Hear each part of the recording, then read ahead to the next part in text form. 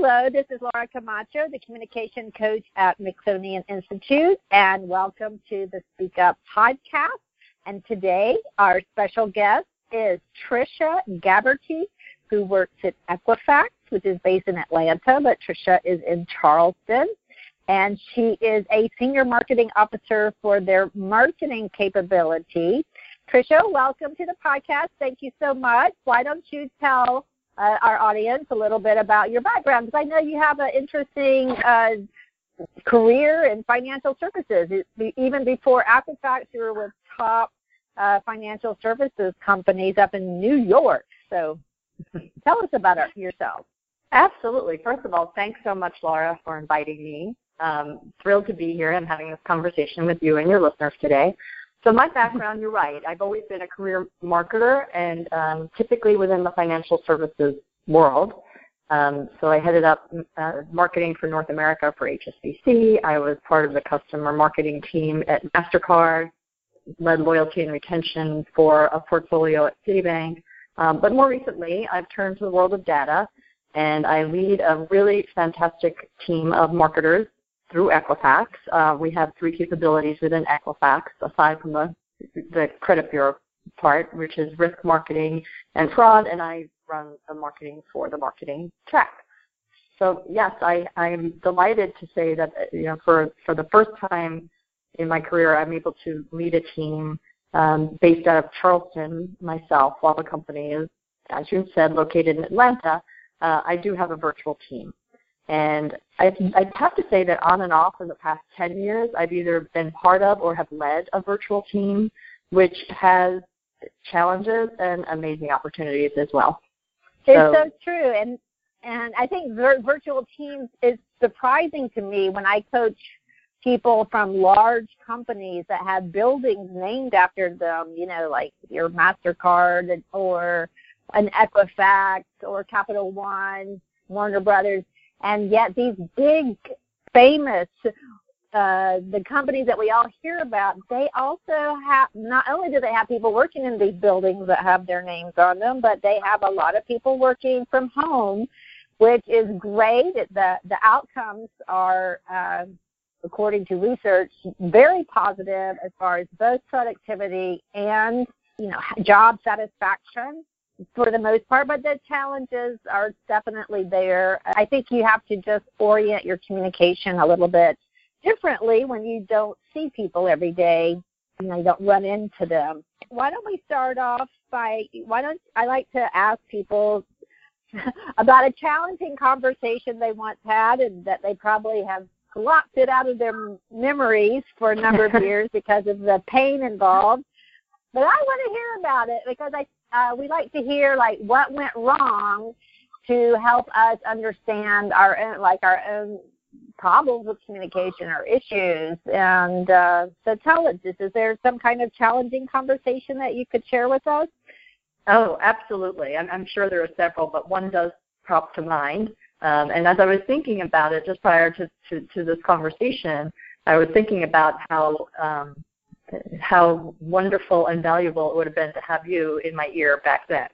So this particular challenging conversation was, I was working for a large international bank a few years ago, and it was a situation where I was in the marketing function, but reporting up into the line of business, so the CEO who ran this part of the business in the bank, but I also had a dual reporting into the CMO in London. And the challenge there was that neither of them saw eye to eye. So as the person that had to serve two masters, it was often very challenging because you had a business banker, leading the bank who had no appetite or understanding of marketing, and therefore thought me and my team were kind of, unnecessary evil. And then I had a boss sitting in London saying, well, you need to prove the value of marketing to him. And if there are any marketers listening, there's always that kind of skepticism around what marketing can bring to an organization. And certainly there's a lot of value to be had there. But when you have two leaders who are not seeing eye to eye and you need to sort of be the persuasive coach in between, that was challenging. And I will share here, didn't go too well. You know, as much as I tried to tell, you know, you felt like being between divorcing parents. So as much as I was trying to tell the mom that, hey, he's not interested, and trying to convince him of the value that we could bring, right, to sales and supporting the business, you know, they were both squared off, and I know that my boss was disappointed in me, and she felt that I should have been stronger and better articulating the value of marketing. And frankly, you know, there may have been absolutely some coaching tips that I would have benefited from. But he was a tough nut, and she ended up flying across the pond and finding out for herself that he was a pretty obstinate fellow. You know, it all sort of worked its way out. My budget got slashed, but, you know, we remained in the game, so to speak, and we were able to go on and build better business, you know, relationships and whatever. But it does stick in my mind because I know how difficult that can be. And communicating between those two types of parties, that's a challenge. That's so true, and it's interesting. I hear so many times when people are in the matrix organization structure that one of their bosses is mom, and one of the bosses is dad, and mom and dad are fighting. And it's interesting, you know, without really knowing more details about this situation, it sounds like the business leader, you know, a lot of times somebody of high rank in the organization doesn't accept certain messages from below his or her level. And so, you know, it could be that no matter what you said about how important marketing was, he wasn't going to receive that because you were his subordinate, and that he had to hear it from someone at his level in the organization. But always, one of the things I'm sure you'll agree that in any kind of professional career, part of your job is doing your work, and part of your job is selling the value. It just, things are so complex that it's become an unspoken and invisible task that successful leaders do, is that they do convince people. They're constantly giving these value nudges of, look what we did, or sometimes even this problem, we avoided it.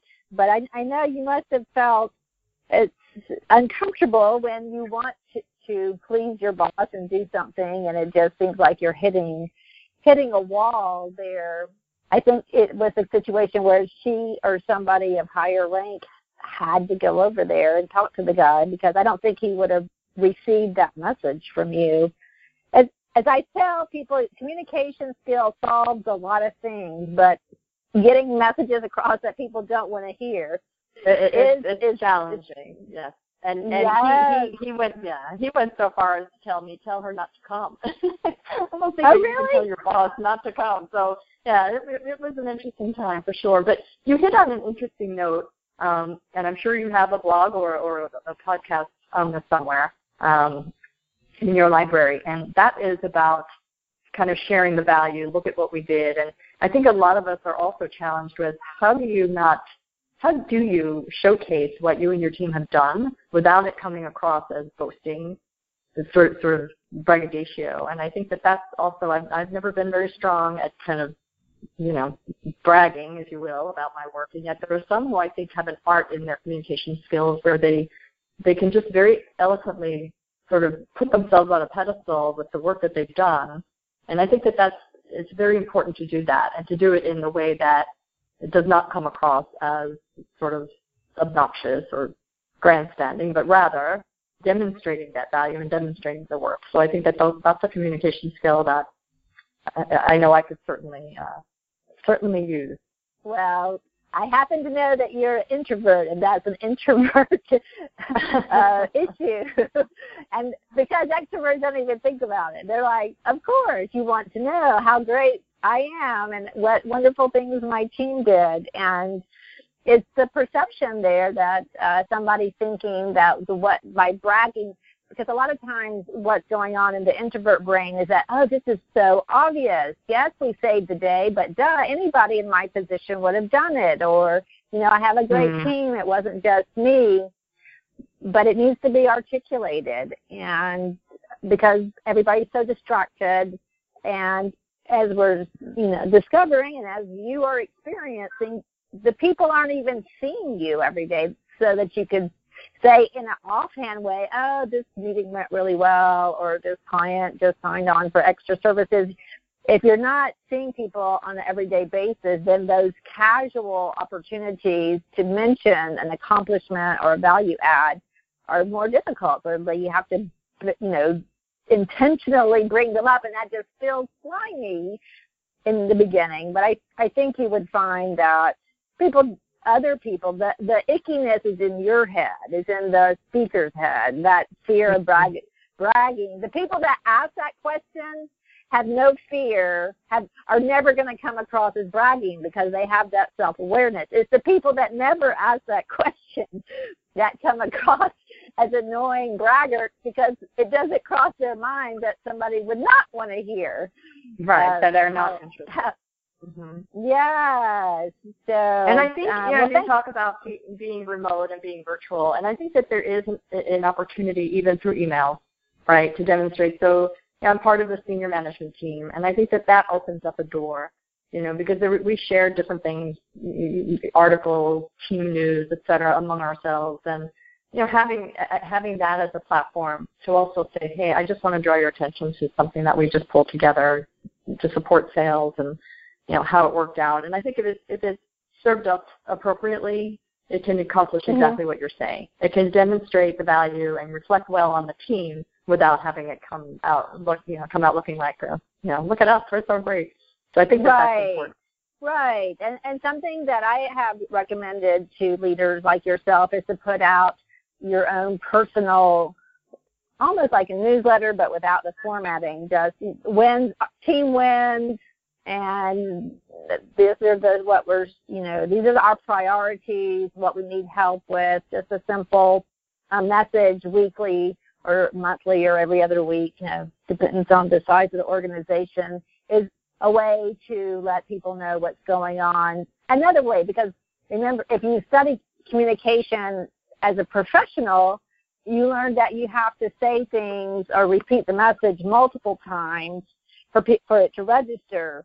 But then somebody who hasn't learned that, you think, well, I already told them. They should know. I hate repeating myself. Mm-hmm. But they probably weren't listening that carefully the first time you mentioned it. But I think distributed teams, the real key to effective communication is just being more structured about it. Like, what do you do to let people know, like if you're having your team meeting, like to give them a chance to have personal chit-chat? Do you do anything where you find out what's going on with their dog or their kids or anything like that?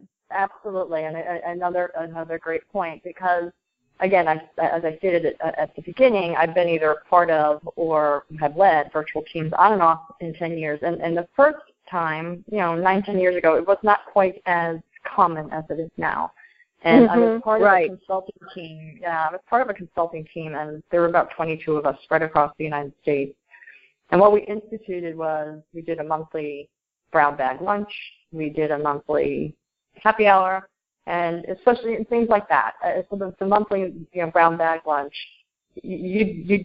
everybody would kind of pick on what everybody else was eating. Really, you're going to eat that salami sandwich, or that, and you get a kind of little view into the person's life. And even now with my team, it's a smaller team than I'm used to. There's 6 of us all together. But even as the broader teams and kind of my peers, as you have these conversations and you have these meetings, and I'm a big stickler for having the video going, and a lot of people don't, don't like themselves on video, or they think that, bad hair day, but I think it's important to have them on, because as you watch the toddler walk into the room while mommy's trying to make her point on a conference call, or the dog is, there, or, the husband pops in and, oops, sorry, you didn't know you were on the screen, it gives you another line of sight into what's happening in that person's world. And it's important. It's important to understand what they're juggling. I'll share a story that when I first came to Charleston, I was staying at a friend's house while I was looking for my place to live.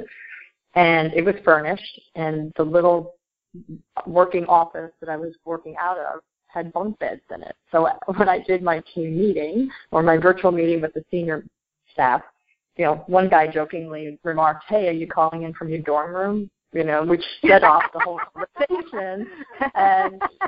but then, what are you doing there? Where are you living? And again, it just adds that other layer of humanness into it. And I think that's really important because it's still that bond building. And, you do get emails later on after the call or a text or a message and tell me more about where you're living or, good luck with the move or whatever. And it just does, I think, deepen the bonds and help to connect you to those that are not sitting in the same room or in the same building or even the same state. That's right, because the one of the problems that people report with working remotely is that some people feel lonely. Of course, other people are happy not to be having the commute and working in the open office space and so forth. It's just you just hit on, I think, the issue is building relationships. It just has to be done a different way, and that means you just have to be intentional about it. It's not going to happen if you don't, like you were giving the example of the monthly happy hour or the monthly lunch, and even if you do, or in front of a video eating and drinking, which is a little weird, but doing it so you're going through this, you're having this shared experience, which is going to build the relationships on the team. So that's so cool. So I heard you had a really cool holiday party with your remote team. Why don't you tell people about that? I think they'll get inspired to have really good holiday parties. Or you don't have to wait till Christmas. You might do it. No, you can do it anytime. Day. Yeah. Exactly. Yeah, you could just do a team win or Christmas in July. Yeah, I'm not to sound braggadocio, but I'm particularly proud of that one because it just came together nicely. As many large organizations do, the fourth quarter is always a rush to the finish line for sales. And, as a result, they were always watching budgets and, there was a bit of a travel ban for non-client-facing personnel. So while we had intended to have an end-of-year get-together in Atlanta, it couldn't be had this year. So, we were all a little disappointed. And I said, well, we can do it virtually.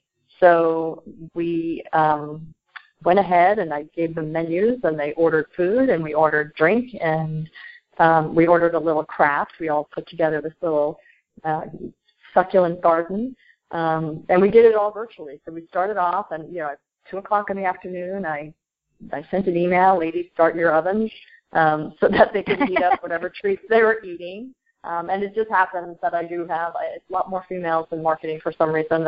So I do have all females on my team. Although I like the diversity. So we all got together and, we were all sitting there in ugly Christmas sweaters and, chatting about what our plans were and who was getting on the road, who was staying home, what they were cooking, what they were eating. I sent a gift out to each of them. And it was just, we really had a fantastic time. And then, as we were talking through it, I was mentioning what else can we do as a team, and one of the ladies said, how about if we did a walking club? Maybe every Thursday we can all dial into the same phone number and go for a walk around our neighborhoods and just talk about, I love that. Yeah. Yeah, so we all need more movement. For sure. Yeah, that is such a cool idea because it doesn't matter where you work. Everybody, all of us knowledge workers, we need to be taking more walks. So what a cool idea. And then you're getting that from your report. So they're collaborating and they feel, that you're going to be accepting of their suggestions. So I like that holiday party idea. And all from it's an introvert paradise. Oh, absolutely. Yeah. As an introvert, I think it's the best thing. And the other tip I would offer, Laura, is also, yes, you're the leader. You should absolutely set up, I think it's important to set up this type of a culture within your team. That sitting is the new cancer, right? We're supposed to be moving and we're also tied to our desks. I think it's important to let your team know that, look, if you guys want to go off on your own, I don't have to be a part of this all the time, right? So if you want to have a virtual book club, if you want to have a virtual vent about Trisha session, it's totally fine. Right. And go and have your walk and talk to each other because I think it can't always be, your boss in the room. Although we all get along, there's still that kind of dividing line. And I think it's important to honor and respect the team and let them go off and have their own approaches to staying in touch. And they do. I think that they, I'll hear when I have my one-on-one various conversations they're having or friendships they're making within the team. And, and that's encouraging. That is so good. I love that. Because it's true, no matter how much you love and care about your boss, there are things that you want to talk about with your colleagues because you have more in common with them at the end of the day because you're reporting to the same person and probably doing, if not similar tasks that need to be coordinated with one another. So that sounds so good. So I want to ask you something about your industry. Have you observed any communication issues that seem to be specific to the financial services industry, or is that still a male-dominated industry? Is there any dynamic issues with men, women in leadership? Yes, sadly. Yes, and it's from industry to industry, organization to organization. Look, at the end of the day, we're two separate genders, right, male and female, and we each have our own, kind of approaches to communication. I would say, yes, financial services is still male-dominated. I think our CEO at Equifax has done a very good job at diversifying leaders at the top and has been bringing in more women, which is very well recognized and appreciated by most of us. But I think it is still difficult, and I think there are still some women out there who unfortunately subscribe to the I have to be as hard as a man, right, to win the respect and earn that kind of, voice in the room. And it's important to me, as I was reading your email this morning and kind of blogs and white papers, that whole, you can own the room just by speaking up. And I think bringing your authentic self to the table is key to that. I did have I had a young woman that worked for me once, and she had very sharp elbows, and I kept saying to her, you can't work that way. And she really wanted to fast track her way up the ladder. And she said, well, I've watched this other woman, and that's how she got there. And I said, well, to each his own. But my coaching would be, even if it takes a little bit longer, a couple more years, you want people to respect you. You don't want to be, leading by intimidation. You don't want that reputation. I think I said you're not that type of person when you're one-on-one. You're not that type of person with the team. You're not that person with your family. So why would you take on this other persona, under the misconception that you're going to be seen as a man? Let the man be the man, and you can be yourself, right? That's right. Oscar Wilde said, be yourself, everyone else is taken, and I also think of that quote. So that's so true. And it's funny that you mentioned that because this woman was actually hurting herself because by trying to be somebody else, it's like when an introvert tries to be this flaming, charismatic extrovert, it's just exhausting. And then people, it's not that they say, oh, you're fake, but they just feel that something is not quite right about you because you're not being yourself. And that ultimately will hold you back more than any prejudice or lack of, the glass ceiling. Well, sometimes the glass is not that thick and you can crash it. But you can't crash it by trying to be something that you're not. And I guess, and even if you did, then where would you be? In this position, not feeling yourself. It would just, I don't know. I took this. The communication profession has a bad rap of being the spin doctors and the sugar coders. And I took this character strength test by VIA Institute, VIA, and it's a free test if you Google it, VIA Institute, and you get your top character strengths. So these are character strengths, not strengths. They're like honesty, creativity, forthrightness, courage, and my number one was honesty. And I thought that's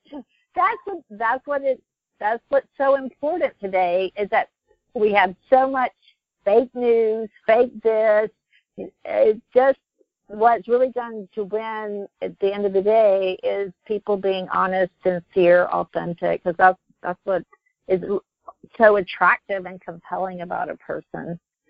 So and yes, thank you and I for think especially sharing. true in a virtual, right, in a virtual situation, because you're not always there to read the body language. So to have that authenticity between you and your colleagues, it is critical, because everyone wants to feel that they're in a safe place, right, when they're having conversations with people at work. And the ability to share and know that that person is being honest, and discreet in return, I think is critical. Yes, and then allowing the space for people to let their hair down a little bit by having the happy hour or the lunch or in some companies I've heard they have a minute where people go around and they can share something for 30 seconds or a minute. But I think to me it sounds more relaxing to have a happy hour at home, no traffic, no crowds, and just relax with your team for an hour. So this has been so interesting. Before we go, do you have any other communication advice that you would leave for people? Well, obviously, my only tip would be to keep listening to Laura. I read your email this morning, and that is a shameless plug, but it's true. As I was reading through your emails this morning, and the ideas of having that voice in the room and asking a clarifying question, or sort of dovetailing onto someone else's point, thanking them for that suggestion, and moving on, I think it helps add to that presence in the room, and it's certainly part of the authenticity. So, but thank you again for having me. This has been wonderful. Well, it's been great, and we look forward to hearing more about your next soiree or bash will be with your virtual team. I think it's really a great outlet for being creative and expressing that you care about people. And there's that. Let me ask you something just before we go, just because there's that kind of a conflict sometimes between caring and then being direct. So have you ever, because you're so close to your team, have you ever had a hard time delivering a hard message? Yes, absolutely, and that's happened. And it's a challenge, right? And again, I'm sorry, I'm from New York, so I tend to be more direct. Direct is my nature. However, having been on the receiving end of some, bosses that weren't quite as patient or eloquent or what have you, I kind of learned along the way what not to do and how not to position conversations. But there are times when you're talking past each other, and I think as a leader, a mentor, a coach, you need to step back and try to understand a little bit more where they're coming from. And sometimes it is that there's just they're wired differently, right? And they're not hearing you, you're not hearing them. So you have to try to find a place in the middle where you can both come together. And it's not always that apparent, but I think if you take a step back and you really try to understand their work style and look at other things beyond communications, but just how they approach their work and project, organized. Some people are a bit more scattered and abstract, and that's okay. It's as long as you have that understanding of, okay, this is how they come to this. They start in the middle, not the beginning. You can then forge that common ground and say, all right, this is what I see when I observe your work style. This is my work style. Neither is better or the right way. It's different. So how do we meet in the middle to make this conversation a bit clearer? I love that. I think that's just being compassionate and direct. To me, is the best of everything, because if I know that you care about me, then you can tell me that I have spinach in my teeth, or that I'm doing something weird with my touching my face while I'm speaking, because I know that the relationship is there. So I think it's important, because awesome. You can end up throwing the baby out with the bathwater, which is not what you want. You could have a person who has the skill, but if you don't have the patience to sort of walk them through and coach them through how to better articulate and communicate themselves, a lot of bosses will become frustrated very quickly, and you say that they're not a fit, and that's not the case. It could be just that two of you have a communication crisis here between your styles, and it's fixable. I think as a communication specialist yourself, you certainly would, I think, tell me that yes, everything in communications is fixable, right? You just take a little time. Absolutely. Patience. Right, and not letting emotions are important, but they're not reliable guides, and certainly saying things when you're irritated is risky business, to put it mildly. It's important to take the emotion out of things at times so you can be more productive, for sure. That's right. Well, thank you so much, Tricia. This has been great. I'm sure our audience is going to learn so much about financial services communication and what it's like to work with these big companies. And, at the end of the day, it doesn't matter whether you work for, the hardware store on the corner or Citibank, the communication problems tend to be the same because people are people. For sure. So thank you so much. Well, thanks again, Laura. I appreciate it. All right. So until the next episode of the Speak Up Podcast with Laura Camacho, I'm signing off. Have a great day. Bye-bye.